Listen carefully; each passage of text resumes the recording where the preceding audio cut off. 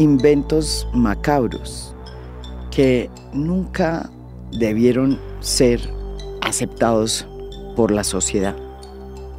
Uno de esos inventos macabros son las mal llamadas terapias de conversión. Una práctica que debería erradicarse en el mundo y que en Colombia persiste, cobijado por la doble moral y los sentimientos de culpa de una sociedad que todavía le cuesta trabajo entender que tener una orientación sexual o una identidad de género distinta a la heterosexual no es una enfermedad que se pueda curar, mucho menos con terapias de conversión. El objetivo de estas terapias es modificar, óiganme bien, la orientación sexual o la identidad de género de una persona, sobre la base, repito, de que es una enfermedad que se puede curar, como cuando uno tiene artritis o un problema del corazón o diabetes o una enfermedad mental como depresión o ansiedad. En el fondo, para que ustedes lo sepan, se trata de tratamientos inhumanos, crueles y degradantes, como lo afirmó en un informe las Naciones Unidas en el 2020. Allí, en lo que se investigó por las Naciones Unidas, se estableció que lo que le hacen a las personas que les practican terapias de conversión se puede considerar también como una forma de tortura. Las personas a las que se les han practicado estas terapias de conversión son en su mayoría niños y niñas, que son llevadas por familias que un poco desorientadas terminan yendo a las iglesias protestantes e incluso a la iglesia católica, que son los lugares donde existen estos tratamientos que presuntamente sirven para curar a las personas que no son heterosexuales. Las iglesias y la Iglesia Católica promocionan estos programas que además pueden costar entre $1.000.000 hasta 25 millones de pesos, bajo el eufemismo de retiros espirituales. Y en países como Ecuador, ese servicio se anuncia casi que públicamente en las vallas de muchas de las carreteras de ese país. En Colombia, eso se hace de manera subterránea, soterrada. En Colombia, esta realidad que ha estado ahí protegida por esa moralina, por primera vez fue expuesta en todas sus dimensiones luego de que se conoció un estudio en Colombia sobre esa aterradora práctica. Un estudio hecho por las volcánicas en el 2021, en el que se recogieron por primera vez 10 testimonios de sobrevivientes de esas terapias de conversión. Testimonios aterradores. Me llevó a la iglesia cristiana evangélica cuadrangular de Sevilla. La gente se comportaba como si tuviera epilepsia para simular que le sacaban los demonios. Mi mamá dio 100.000 pesos de ofrenda, porque mientras más siembras, más recibes. Era un montón de dinero. Cuando se terminó el servicio, me llevó donde el pastor para presentármelo. Cuando ya nos íbamos, ellos hablaron a solas y me hizo una cita con él. Me esperaba con su esposa. Nos metimos los 4 en una habitación a rezar. Mi mamá les dijo que quería que ellos hablaran conmigo para saber qué podía hacer para arreglarme. El 10 de mayo del 2022, Mauricio Toro, representante a la Cámara por la Alianza Verde y el primer representante a la Cámara o congresista abiertamente gay que había llegado a esa corporación junto con varias organizaciones, ONGs, que estaban metidas en el tema de la lucha por la diversidad sexual. Presentaron este proyecto bajo el lema de nada que curar. O como se conoce en las redes sociales, unidos por la maricada. Así lo presentó Mauricio Toro, representante a la Cámara por la Alianza Verde en ese momento. Estoy muy contento porque hoy es un día histórico para la población LGBTIQ+ de Colombia. Acabamos de erradicar nuestro proyecto que prohíbe las mal llamadas terapias de conversión o ecosieg. Estas ecosieg o mal llamadas terapias de conversión son formas de torturar para cambiar la orientación y la identidad de género de la población LGBTIQ+, como si esto fuera una enfermedad. Nosotros somos inconvertibles y aquí no hay nada que cambiar. Por eso este proyecto de ley sanciona cualquier tipo de práctica que vaya dirigida a cambiar esa orientación sexual. Sin embargo, después de presentar ese proyecto y cuando iba en curso, Mauricio Toro fue recusado con el estúpido y absurdo argumento de que como él era gay, homosexual, pues que no tenía ninguna autoridad moral para presentar ese proyecto. La recusación fue presentada por los Provida y el grupo más fuerte de los cristianos del Congreso, encabezados por Jonathan Silva, un activista Provida. El argumento con que recusó a Mauricio Toro es porque tenía un conflicto de intereses, precisamente porque era homosexual y porque no todos los homosexuales se sentían identificados con la posición que había tomado Mauricio Toro frente a las terapias de conversión, que según Jonathan Silva eran unas terapias de rectificación de la orientación sexual, porque según él, pues ser homosexual sí era una enfermedad que se podía curar. Esta recusación no tiene tintes homofóbicos. ¿Por qué? Porque yo lo recuso por hacer parte de un colectivo LGBTI, parte de una comunidad, y lo que hay que dejar muy claro es que no todos los homosexuales se sienten representados por el colectivo LGBTIQ+. Además de esto, la recusación también se presenta porque hay un conflicto de intereses. Aquí el congresista Mauricio Toro solamente está prohibiendo las terapias de conversión, pero no está hablando de las terapias de afirmación. La diversidad se tiene que mirar hacia los dos lados. La recusación contra el congresista Mauricio Toro fue presentada ante la Comisión de Ética de la Cámara de Representantes. La Comisión de Ética rechazó la recusación presentada contra Mauricio Toro porque apelaba a argumentos homofóbicos y discriminatorios, con los cuales buscaba dejarlo por fuera del debate del proyecto de ley, que era además de su autoría, y que se oponía a electrocutamientos, violaciones, mutilaciones y afectaciones con ácido en contra de los miembros de la comunidad LGBTI, sobre la base de que si se hacían todas estas torturas, se lograba la reconversión de la persona.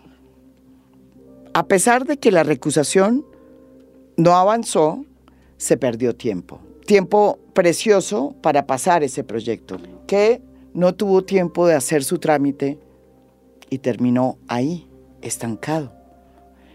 En esta nueva legislatura, pues muchos de los congresistas que salieron electos y que son representativos de la Colombia diversa, debemos contar también que es la primera vez que se elige un Congreso tan diverso en materia de la orientación sexual, pues se volvió a presentar este proyecto y está hoy liderado por la representante a la Cámara de la Alianza Verde, Carolina Giraldo, que estuvo aquí en A Fondo, revelando la investigación que ha hecho sobre los tentáculos con el crimen organizado del clan Merec. Lo que es lamentable de toda esta discusión es que hasta el sol de hoy existen en Colombia lugares en los que se practica a través de banderas eufemistas las terapias de conversión, que son en realidad una tortura que se le impone a la persona por el simple hecho de no ser heterosexual. Mauricio Toro, quien hoy es el presidente del ICETEX, cuenta aquí en a fondo cómo es que son estas terapias y por qué él se empeñó tanto en presentar este proyecto para que esas torturas no se volvieran a cometer nunca en Colombia. Bien, pues esto arranca en el año 2021, más o menos. Se me acerca se me acerca un grupo de personas que habían estado oyendo y leyendo un estudio que había hecho la revista feminista Volcánicas, donde se traían 10 testimonios de personas en Colombia que habían sido víctimas de estas mal llamadas terapias de conversión. Digo mal llamadas porque una terapia psicológica no es esto. Una terapia es un profesional que bajo los estándares de la psicología profesional pues presta un apoyo y un acompañamiento. Esto no es una terapia, esto es una tortura. Entonces llamémoslo más que terapias, torturas de conversión. Y se me acercan y me dicen, mire este estudio. Esto cuando yo lo leí y veo las 10 historias de colombianos y colombianas que habían sido sometidos a este tipo de torturas en Colombia por parte de colombianos en iglesias católicas, cristianas o en centros de desintoxicación de drogas, pues ahí me quedo mirando y yo digo, pero esto tiene que ser una novela. Ustedes me están contando la verdad. En Colombia esto parece del siglo I, de la Inquisición más bien. Y esto está pasando en Colombia y dice, mire, estos testimonios los tomamos hace unos meses y esta es una práctica muy soterrada. Y estos 10 testimonios es apenas la puntica del iceberg de lo que existe en América Latina y en Colombia frente a personas que utilizan la religión para torturar a otras con el fin de cambiarles su orientación sexual o su identidad de género. Y yo como persona diversa digo, no puede ser, y me retrocedo unos años atrás. María Jimena, me retrocedo unos años atrás cuando yo salí del closet con mi mamá. Yo no salí, a mí me aventaron. A mi mamá la llamaron y le dijeron, mire, su hijo es gay y se la pasa rumbeando en Teatrón. Yo todavía no había salido del closet, yo tenía 20 años, yo estaba en la universidad en esta confusión de emociones y esta es la realidad. Y lo primero que los padres se preguntan es, bueno, ¿qué hice mal? No, madre, usted no hizo nada mal, yo me identifico así. La segunda pregunta es, ¿qué puedo hacer por ayudarte? Y la tercera es, ¿esto se puede curar? ¿Esto se puede arreglar? Y yo me acuerdo que mi mamá me preguntó, ¿podemos hacer algo para que esto no sea así? Vamos a un psicólogo, vamos a la iglesia, te puedes tomar algo, hormonas, no sé. Es parte natural de la pregunta que puede hacer un padre. En el caso de la fortuna es que mi mamá no fue a donde ningún pastor ni un religioso, sino que se sentó y me acompañó y me dijo, ¿tú eres feliz? Y si tú eres feliz, yo te voy a acompañar. Y ella se rodeó de personas sensatas. Pero esto no le pasa al 99% de las personas. Ellos van a donde un pastor de confianza, donde un cura, donde alguien de confianza, y lo primero que pasa es que caen en manos, y no puedo generalizar, no todos son así, pero si hay un porcentaje y le dicen, no, esto es una etapa de capricho, esto es que se le metió el diablo adentro, esto se puede curar, y yo te voy a ayudar a que tu hijo salga de este oscuro lugar del infierno, y empiezan las terapias de conversión, que son estas torturas. Entonces ahí empiezo yo a ver esto. Etapas, ¿no? Como tortura muchas. Psicológica primero. Esto se divide en dos, en tortura psicológica, esto casi siempre son menores de edad los que caen allí, y tortura física. La tortura psicológica pues está compuesta por, que seguro Dani nos contará ahora adelante, eres un pecador, estás haciendo mal a tu familia, si tú no te curas de esta enfermedad, tu familia va a ser desgraciada, tú también te vas a ir para el infierno, y empieza toda una cantidad de culpas que le empiezan a poner a ese o a esa menor de edad, culpándola de todos los males de la familia, de la humanidad. Y luego vienen las psicológicas, que parten de electrochoques en los genitales en el caso de los hombres, violación en el caso de las mujeres, las violan porque creen que esto es un mecanismo para poderles decir que simplemente están equivocadas. A los hombres les dan Viagra y los obligan con electrochoques a masturbarse enfrente de un video de una mujer desnuda, golpes. De hecho, uno de los sitios que cerró la fiscalía en el año 2021, era un sitio de desintoxicación para personas con adicciones donde tenían a personas a las que les habían prometido curarles y sus familias les habían llevado allí. y empieza por un rito de iniciación. El rito que es, los desnudan, los ponen a bañarse con agua fría y los cepillan con cepillos de cerda de alambre para rascarles toda su piel, diciéndoles que les están quitando la primera capa de la maldad, los llenan de cenizas para infectar esas heridas, les ponen electrochoques, les violan también, los golpean, y esto es parte de esas terapias. Ahí ya están las digamos, físicas. Entonces, cuando yo vi todo esto, dije, esto tiene que prohibir.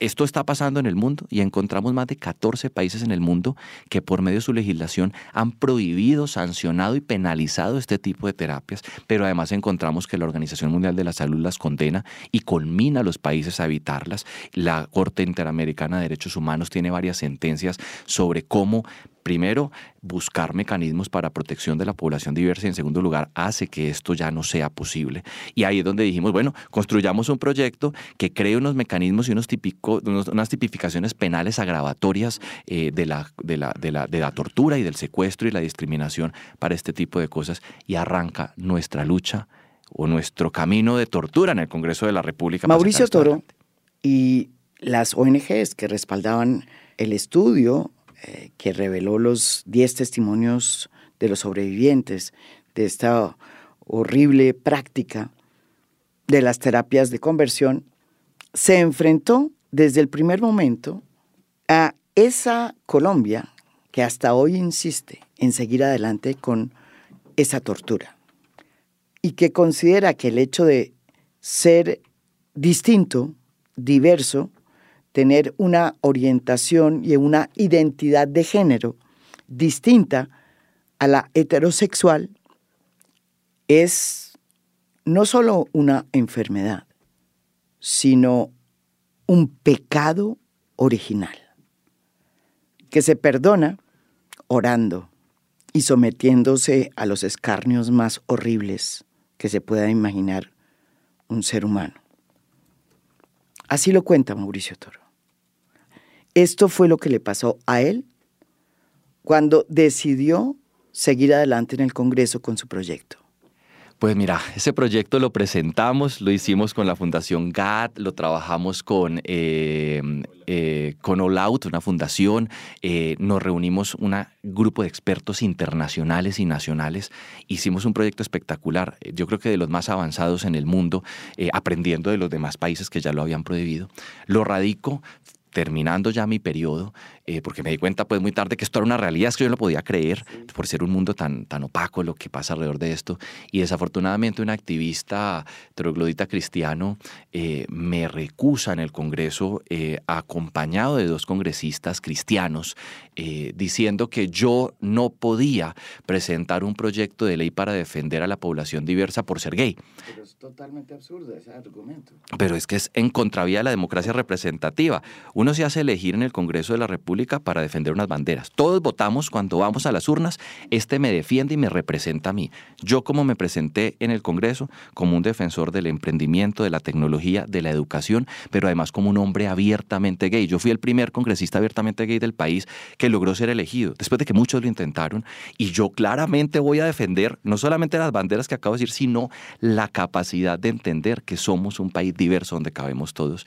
Y no, me recusó, asusado por estos 2 congresistas, quitándome la voz. ¿Cuáles eran los nombres? Carlos Eduardo Acosta, en representación del partido Justa Libres en ese momento, y la representante Ángela Sánchez de Cambio Radical en representación de esta iglesia. Ellos le permitieron el ingreso a este señor al Congreso de la República, quien además me carió allá en los pasillos del Congreso en una actitud pues muy triste y difícil. De eso hay incluso pruebas y de todo, y querían darle la palabra, que para que él entrara a expresar por qué pues era correcta una recusación, y el argumento era que yo no podía hablar porque era gay.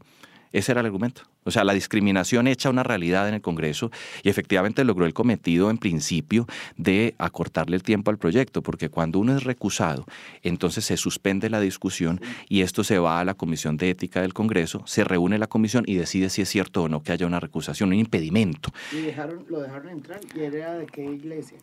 Él es un activista, entiendo que es de Justa Libres, pero yo la verdad no sé de qué iglesia sea, es un activista cristiano. Entró al Congreso por ellos y le querían permitir que hablara para explicar por qué carajos yo no podía hablar por ser gay. Desafortunadamente fue un momento muy, muy triste del Congreso. Yo nunca sentí en 4 años discriminación hasta ese día que le permitan a él entrar para que me silenciara por ser quien era. Por fortuna, ese grupo de ética del Congreso, esa comisión que se encarga de resolver recusaciones, sacó una sentencia como muy bonita, donde decía que primero no al lugar y en segundo lugar dejaban claro en un documento que nunca más en la vida podían recusar a alguien por su orientación sexual, por su género, por su raza, por su identidad y por su autodeterminación, para que no volviera a pasar nunca más. Teníamos que haber llegado por lo menos, lo bueno de esto es que llegamos a dejar por lo menos jurisprudencia en el Congreso para que esto no volviera a ocurrir. Pero se perdió tiempo. Y se perdió tanto que nos llevó a que se hundiera. ¿Ese proyecto hoy en qué estado está? Hoy yo me contacté con los congresistas que llegaron en este periodo, ya son diversos, tenemos 11 congresistas diversos y yo los llamé y les dije, miren, continuemos con esta batalla por los que están atrás, por los jóvenes, por los derechos humanos, por nosotros. Ayúdennos. Les entregué el proyecto, hicimos unas mesas de trabajo, se retroalimentó y se volvió a presentar. Y el proyecto de ley hoy está a la espera de que se le agende para discusiones a ver si logramos prohibir este tipo de torturas, de violencia, de violación de derechos humanos para con nosotras las personas diversas que amamos distinto, pero incluso igual que los demás. Hubo algo que a mí me generó mucho escozor y es que el día del debate, cuando se fue a dar el debate del proyecto, el primer debate de terapias de conversión, la congresista a la que ahora me referí llevó unos casos de personas que habían sido curadas gracias a los esfuerzos que habían hecho en su iglesia como testimonios de éxito. Lo primero que hice es, yo no voy a permitir que a estas personas las revictimicen aquí, que a estas personas las lleven a decir, no sé bajo qué mecanismos, las curaron, entre comillas, y cuando usted les miraba la cara, era una cara como de dolor, como oscura, nunca miraron al frente, siempre estuvieron mirando al piso. Y yo decía, ¿cómo es posible que además los traigan a exponerlos a esto aquí? Y ella decía que ella no hacía tortura física ni psicológica, que era un acompañamiento religioso. Yo no sé, no tengo cómo demostrar, pero es que eso no tiene otro mecanismo para hacerse. Y era doloroso que las llevaran allí para demostrarlo. No voy a entrar a discutir eso, si sí o si no, pero yo aquí no voy a permitir que en esta sesión, mientras yo sea congresista, se revictimice a un grupo de personas que no sé a qué tipo de tratamiento o terapia han sido sometidas, pero mírenles la cara. Mírenlos, y estaban mirando hacia el piso como si fueran dolidos. Y eso fue doloroso, saber que aún hay personas que creen que esto sí se puede hacer y que es su derecho. Una cosa es que uno esté confundido, que uno esté enredado y uno quiera buscar acompañamiento. Dentro de los 10 testimonios que sacó a la luz pública el estudio de las volcánicas, de sobrevivientes de esta terapia de conversión está el de Dane Aro Belmont. Ella confiesa que al principio le costó mucho trabajo entender que ella había sido víctima de las terapias de conversión y que todos esos años que había ido a esos retiros espirituales, llevada por su familia, que era una familia católica, y ella misma, una persona muy mística y católica, pues tuvieron que ver con esa percepción deformada de que el hecho de no ser heterosexual era una enfermedad. Durante muchos años, ella estuvo sometida a una tortura psicológica que involucró también a su familia, a su hermana, que se convirtió en la persona que tenía que reportar si es que ella cambiaba o no su conducta.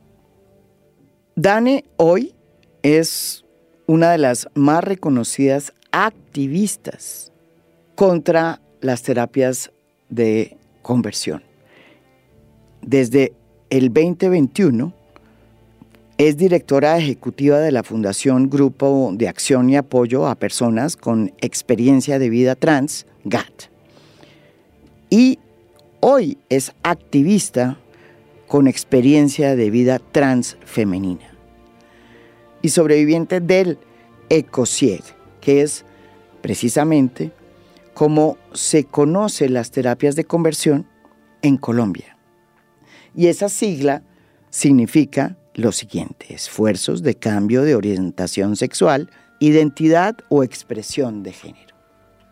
Dane cuenta cómo comenzaron estas terapias cuando ella tenía solo 16 años y ni siquiera sabía que era ser homosexual. Yo creo que para muchas personas que hemos sido sobrevivientes y víctimas de COSIEC, poder hablar de este tema en particular en Colombia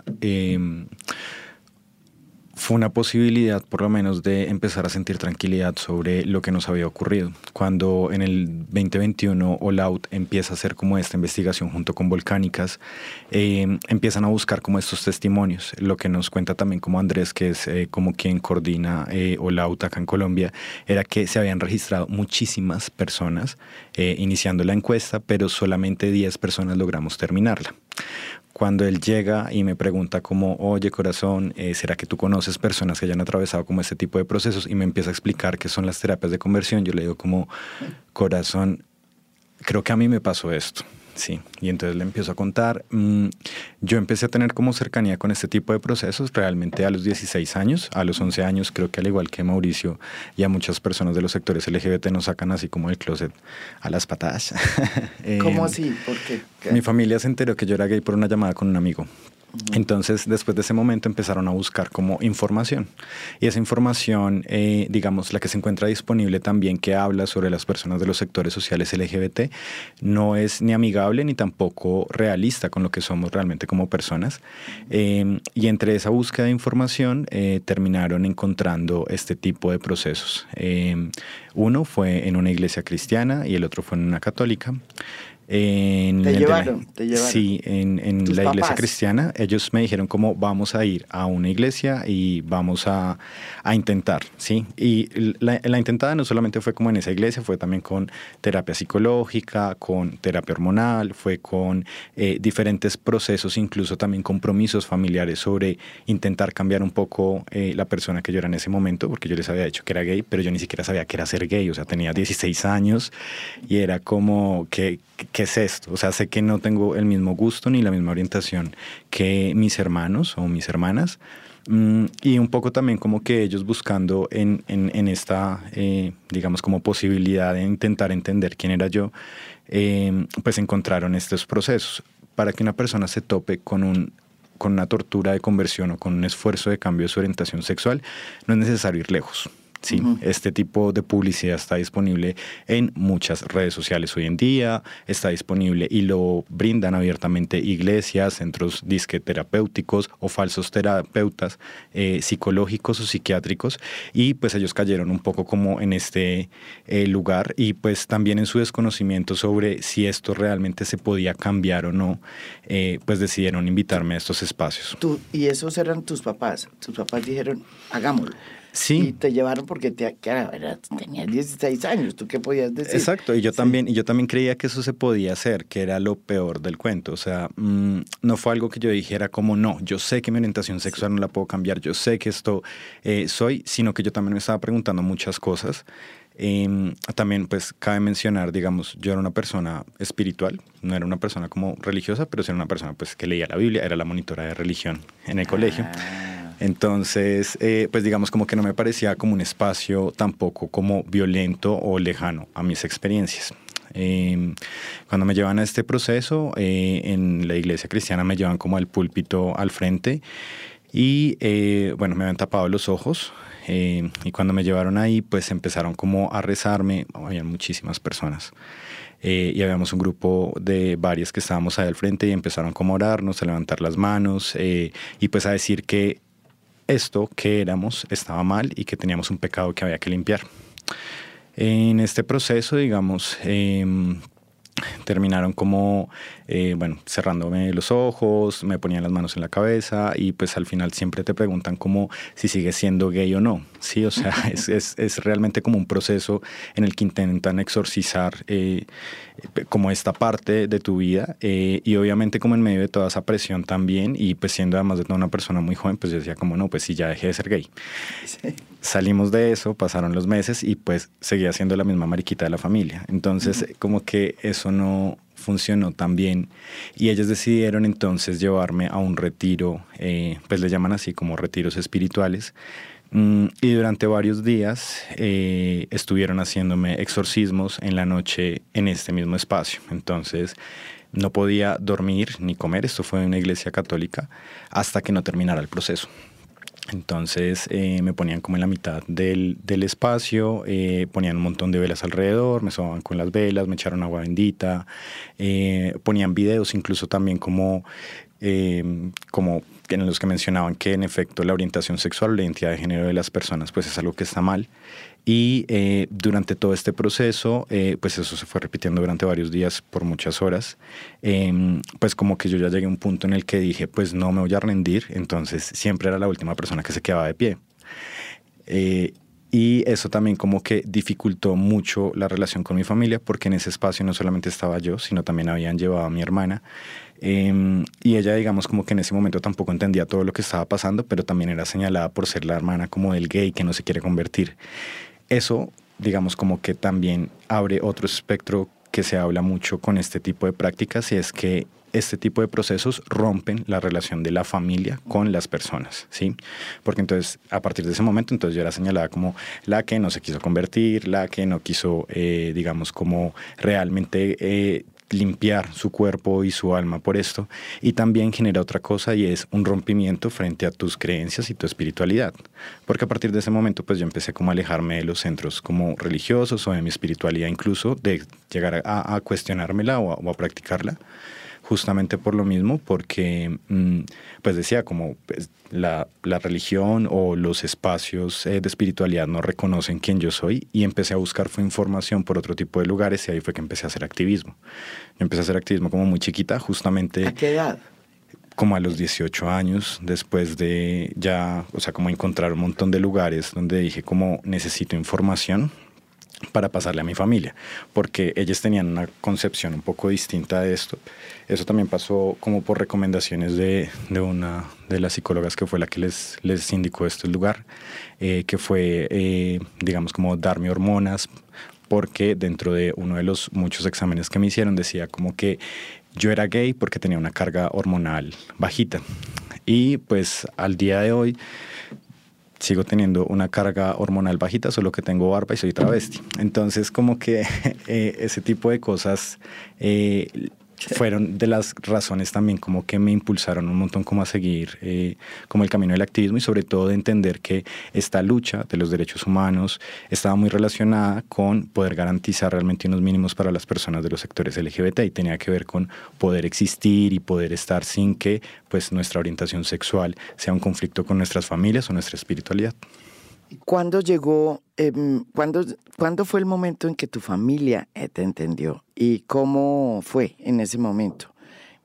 Yo creo que lo que incluso yo lo conecto mucho como con este mismo proceso de ruptura, como de los lazos familiares, fue empezar a dialogar a partir de el reconocimiento de la otra persona, o sea, como poderles hablar que yo era en ese momento, pues me reconocía era como un chico, entonces como que era su hijo gay, que no era una persona completamente distinta, sino que seguía siendo parte de lo que ellos habían creado, y empecé también como a enviarles un montón de información. Entonces empecé a asistir a cuánta cosa LGBT había, o sea, desde la marcha hasta congresos, empecé a leer un montón de también, digamos como que yo realmente lo que empecé a estudiar fue biología, ingeniería forestal, pero empecé a interesarme por artículos científicos que hablaban era sobre la sexualidad o la orientación sexual, o por ejemplo sentencias de la Corte Constitucional, y empecé realmente como a entender un poco como esa relación que había entre derechos humanos y la realidad,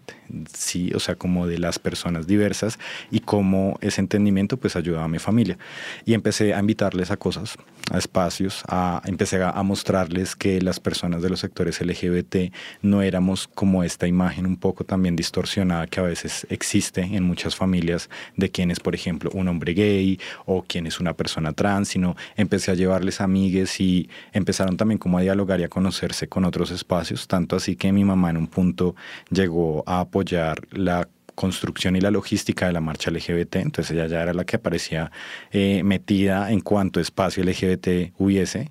Muchos activistas también como que la conocen y digamos como que ese tipo de entendimiento y acercamiento con la diversidad, pues les empezó a mover y a movilizar como internamente y pues empezaron como ya a gestionar toda esta mala información que había de una manera pues mucho más correcta, pues al punto de lo que yo te menciono, como que pues en estos momentos me apoyan, digamos como que están orgullosos de esto y sobre todo posibilitaron que yo pudiera hablar de esto, porque fue un tema que claro, duró mucho tiempo como no lo vamos a hablar, pero ni siquiera como intencionalmente, sino porque no entendíamos tampoco la gravedad de lo que había pasado.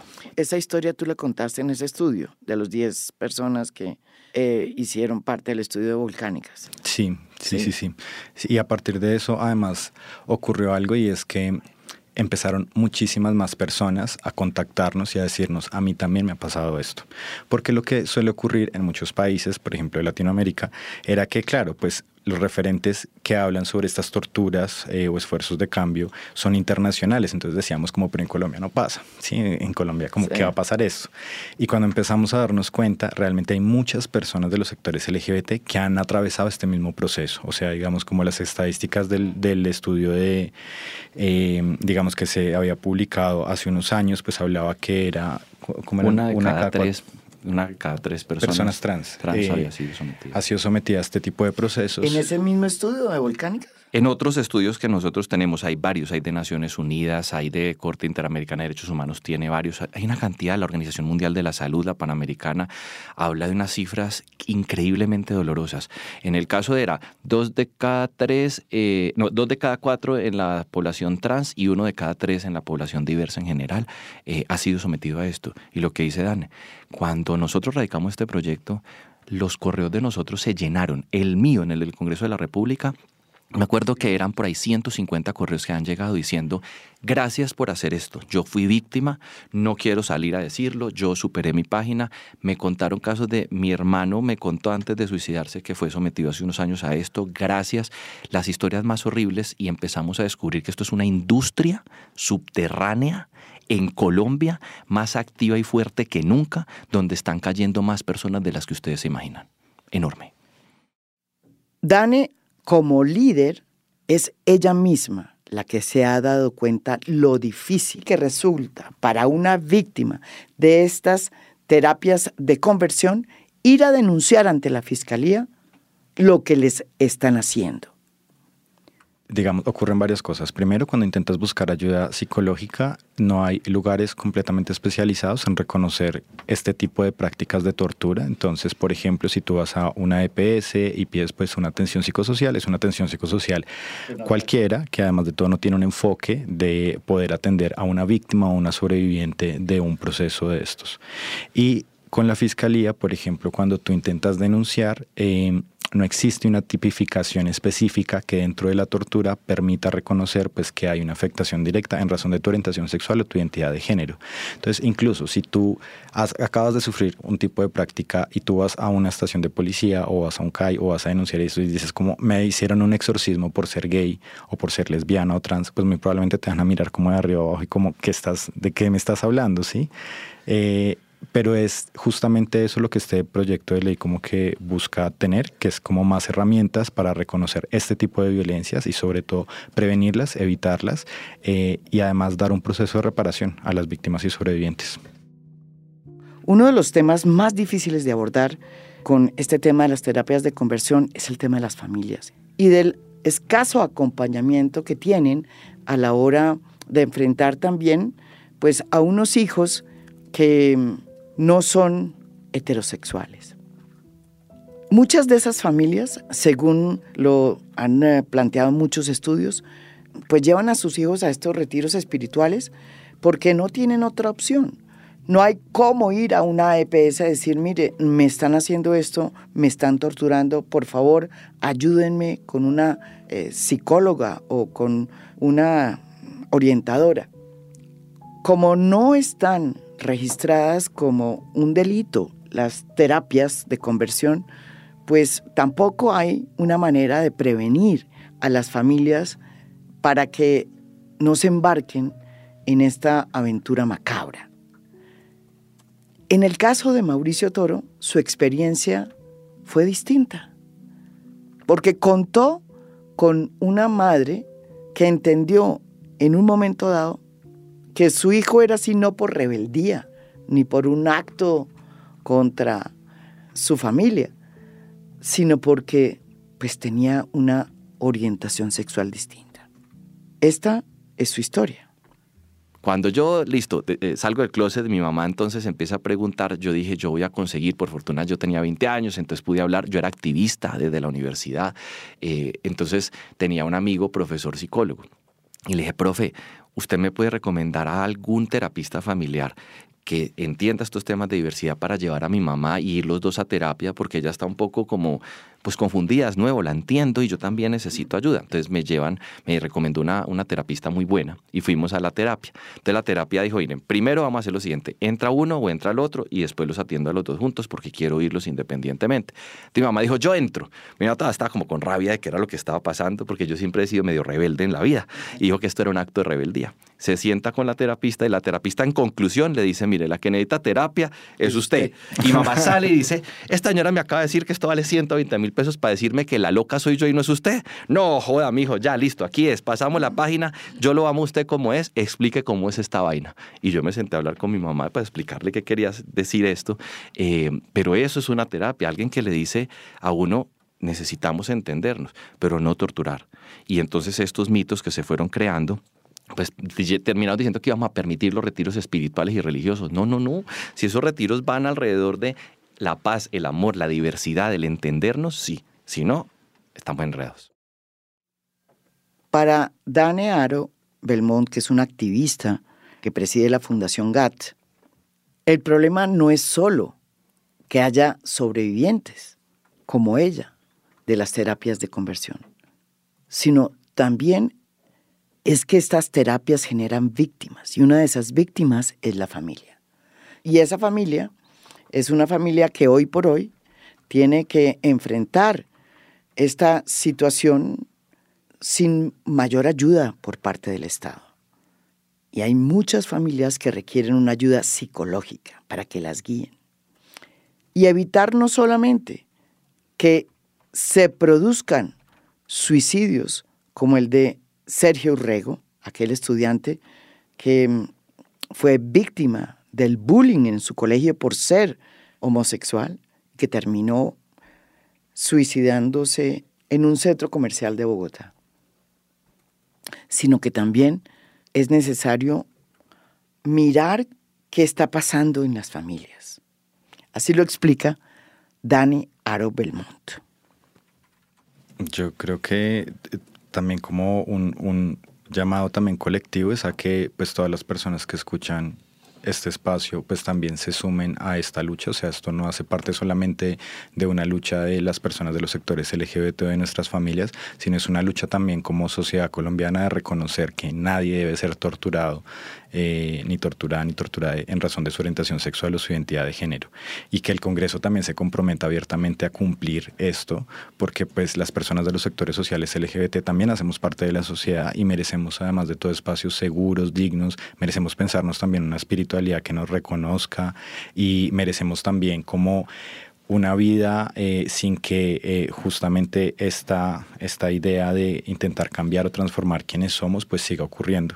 Hay muchos países que ya se han sumado a esto. Las personas que quieran también investigar en Estados Unidos, Biden firmó un proceso en el que insta a todos los países con los que tiene vinculación también política o social o económica a que prohíban este tipo de prácticas. O sea, en Estados Unidos ocurre y digamos como que justamente apoyan que este tipo de prácticas sean eliminadas, sancionadas y que no se sigan repitiendo. Y en Latinoamérica también existen otro tipo de procesos que incluso acompañan a víctimas y sobrevivientes de COSIEC. En Ecuador existe una casa de reafirmación de la identidad justamente por este tipo de procesos y queremos pues que en Colombia existan procesos que nos permitan a las víctimas y sobrevivientes superar este tipo de traumas y superar este tipo de procesos demasiado violentos con nosotros, con nuestras familias y sobre todo que podamos vivir en paz.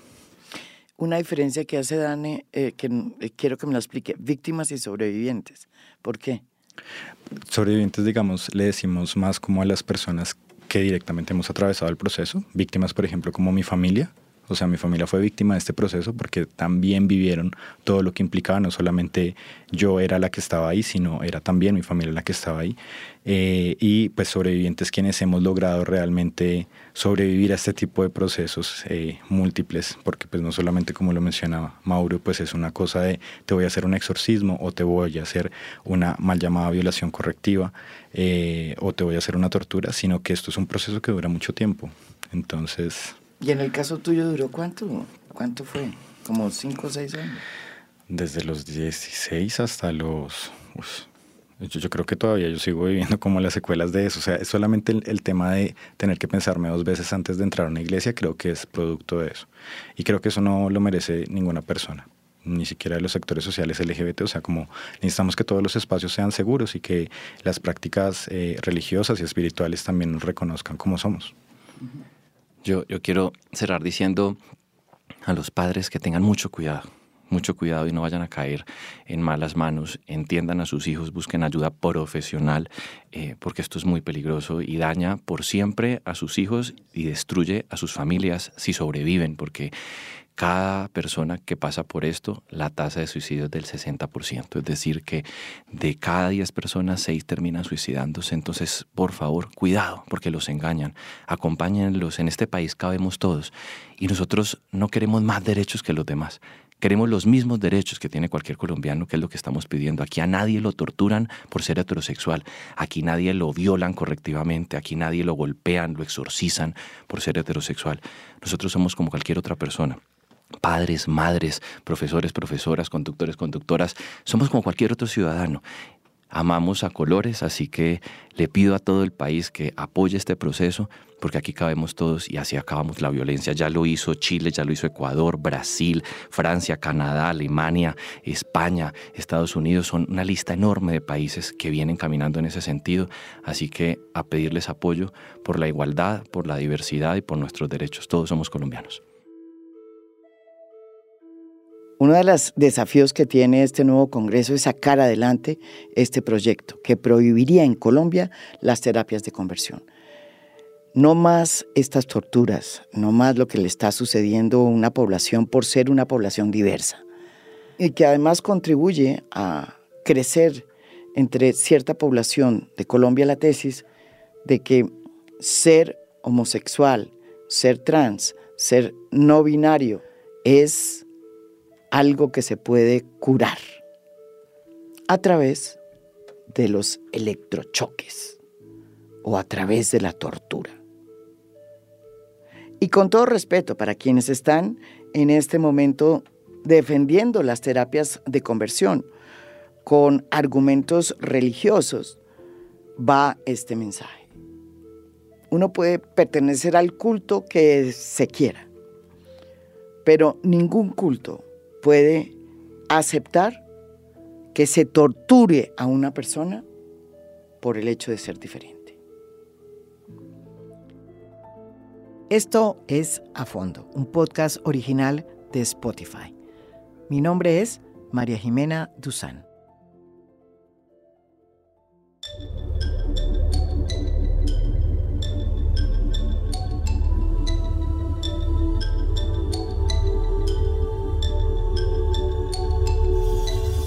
A Fondo es un podcast original de Spotify.